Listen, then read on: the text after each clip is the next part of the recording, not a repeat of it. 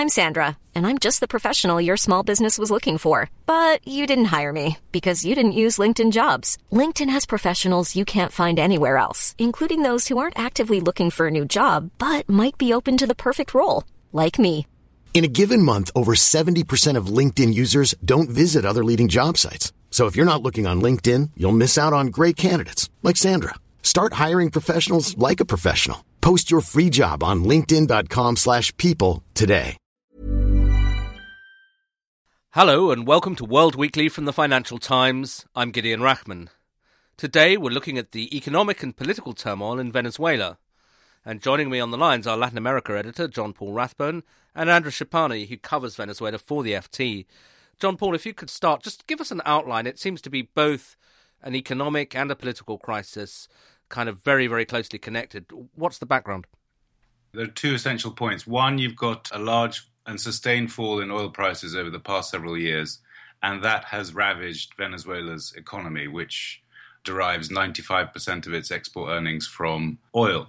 So they've had less oil to export, and so they've had less money to pay for imports. And in fact, imports have fallen of the order of 60% in the past 4 years. So this is the kind of austerity that really makes the Greek austerity look like a walk in the park. And the second factor is political. The socialist government remains in power as it has for the past 16 years, headed by a man called President Nicolas Maduro. He presides over a fractious viper's nest of interests called the government, where corruption is rife, and they're basically digging in and resisting opposition attempts to try and have a referendum, which is essentially a vote of no confidence on Maduro. Over 60% of Venezuelans believe Mr. Maduro should not finish his time as president. So you've got economic crisis and kind of political impasse, and it's probably coming to a boil. Yeah, I mean, Andres, give us a sense of what it feels like in Venezuela. What's day-to-day life like, and how hot is the political situation? Well, just to give you an idea, lootings are becoming commonplace. So hunger has become widespread amid shortages of everything from food and medicines to auto parts, printing paper for newspapers and so on. People have started resorting to looting, sometimes violent looting, in certain areas of the country. Snaking queues are a common sight across the countries of people trying to get their hands on whatever they can.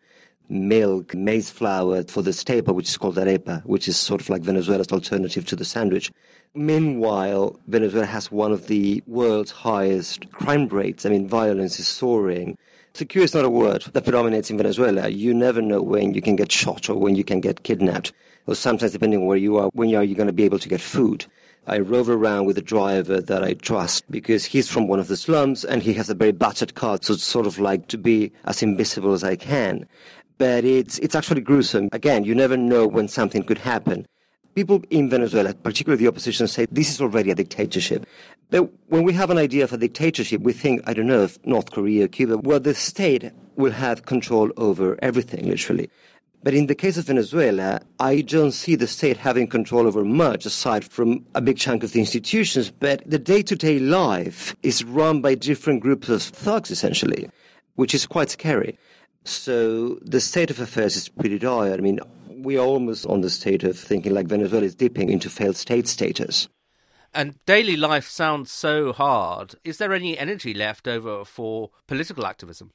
The opposition has been trying to do whatever they can. Back in 2014, tens of thousands of Venezuelans marched, but they were heavily repressed by the security forces. And now that is sort of timidly starting to get back in the game, as JP was saying, with attempts to remove President Maduro through a recall vote. Essentially, the opposition needed to gather a certain amount of signatures for the electoral court to approve and set a date for a referendum to remove the president. But that is still being fought by both sides. Essentially, since last December, when the opposition took control of the National Assembly, the government has packed the courts, particularly the Supreme Court, with loyal judges and magistrates, which have essentially been undermining the powers of the National Assembly. So it's going to be very, very hard for the opposition to be able to get that recall vote at some point this year.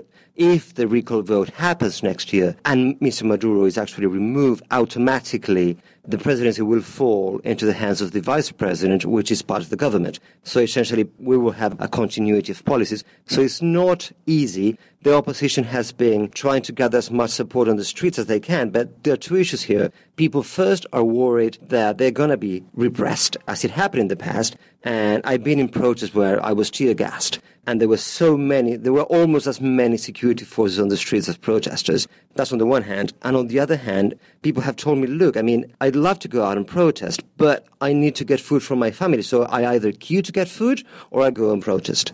Okay, that makes it sound almost as if President Maduro, despite the drastic nature of the situation, is quite well dug in. And yet, John Paul, you were suggesting that things are building to a head and that it can't go on forever. You're right, Gideon, in the sense that Maduro controls all the institutions in the country except for one, which is the National Assembly, which he's sought to neuter. But the rest, the army, the oil company, the National Guard, the police, they're all under his control to the extent that anything in Venezuela is under control. But it does seem to be coming to a head at the moment, partly because, on the economy, there are more cuts in imports forecast for this year. A government official was saying they're going to cut imports by another 40%. Things, as Andres was saying, there's looting, things are running out, so conditions are really desperate. At the same time, there is the fact it's very difficult to protest or become politically engaged if you're spending all your day looking for food and basic supplies. So it's a really sorry situation. It's also a very far cry from the bravado of the Chavez years. And of course, Chavez was not just a Venezuelan leader, he was an international figure who, if you remember, used to offer free oil around the world when things were going well, but who also had a lot of international support from the left. Is anyone going to come to the rescue of Maduro? Where does Venezuela stand internationally? Venezuela is basically internationally isolated, with the exception of Cuba, which provides token support. In the region, there's been a swing of governments away from the left towards the center. In Argentina, there's a new president, Mauricio Macri, who said it's not enough for the rest of the region just to stand by and do nothing with its arms crossed, because what could unfold in Venezuela could be so awful that they'll regret their silence now.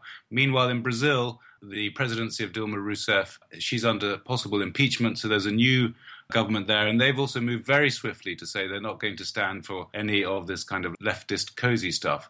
The rest of the world doesn't really care very much, and Venezuela owes a lot of money to China, over $60 billion. That's the extent of the Chinese interest in Venezuela, and Beijing is unlikely to issue new credit to Venezuela given how poor the economy is at the moment. Yeah, and Andres, Chavez, for all of the controversy he arose, was a considerable political figure. How does he contrast with Maduro? Does Maduro have the ability to whip up support, to rally his supporters?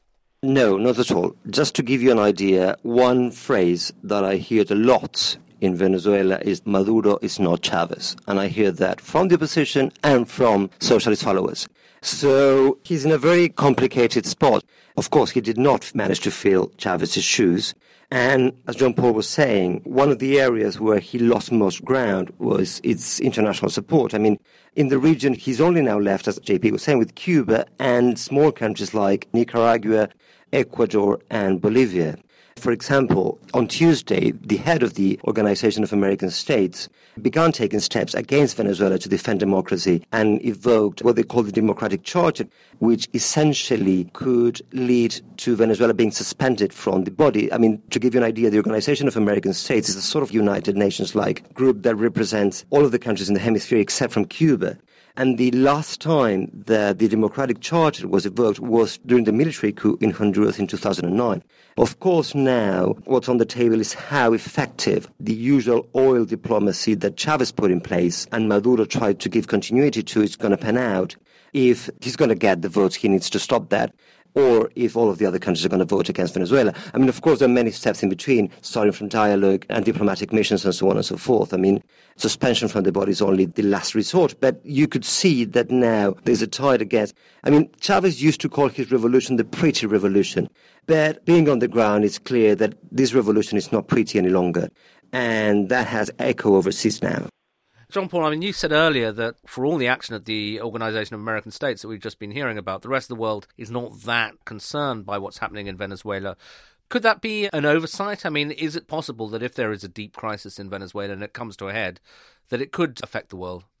One of the things about Venezuela is it only really has one land border, which is with Colombia on its western border, and the rest is basically jungle. So there's very limited potential really for a kind of refugee spillover into, say, Brazil, because there's thousands of miles of Amazonian jungle between Caracas and Sao Paulo and Brasilia, say. So that kind of limits the spillover of Venezuela. The other places where Venezuela has an international dimension, apart from its faded revolutionary rhetoric, is on oil markets, where it's still a very major oil supplier, over 2 million barrels a day, and also it could default. Notwithstanding the fact it has the world's largest energy reserves, it could default on its roughly $100 billion of debt just because it's run out of money. So that could have some international financial implications. But the big scale, really, what we're possibly looking at here is a kind of grinding humanitarian crisis and possibly repression if things become so desperate. Okay, and just finally, taking a couple of steps back, John Paul, I mean, it is an epic tale of mismanagement, isn't it? I mean, it seems incredible that a country that, as you say, has the world's largest energy reserves, whatever the oil price, has been brought to this sort of pitiful state. Maintenance has never been a word much used in the Venezuelan vocabulary, and that's true of life before Chavez. But the mismanagement has been spectacular. Also the thievery and the corruption. For example, when you have multiple exchange rate systems, it's just an excuse for patronage. And basically, that's how you make money in Venezuela, is by gaming the foreign exchange system. And really, that's what's going on. And also smuggling oil. So at the moment, Venezuela, I think, is viewed by many insiders in the government as just one huge opportunity to rob and steal. So it's mismanagement plus. Well, on that rather depressing note, thank you very much indeed to John Paul Rathman and to Andres Schipani. That's it for this week. Until next week, goodbye. Planning for your next trip? Elevate your travel style with Quince. Quince has all the jet-setting essentials you'll want for your next getaway, like European linen, premium luggage options, buttery soft Italian leather bags, and so much more. And is all priced at 50 to 80% less than similar brands. Plus, Quince only works with factories that use safe and ethical manufacturing practices. Pack your bags with high-quality essentials you'll be wearing for vacations to come with Quince. Go to quince.com/pack for free shipping and 365-day returns. When you need mealtime inspiration, it's worth shopping Kroger, where you'll find over 30,000 mouth-watering choices that excite your inner foodie. And no matter what tasty choice you make, you'll enjoy our everyday low prices, plus extra ways to save, like digital coupons worth over $600 each week. You can also save up to $1 off per gallon at the pump with fuel points. More savings and more inspiring flavors make shopping Kroger worth it every time. Kroger, fresh for everyone. Fuel restrictions apply.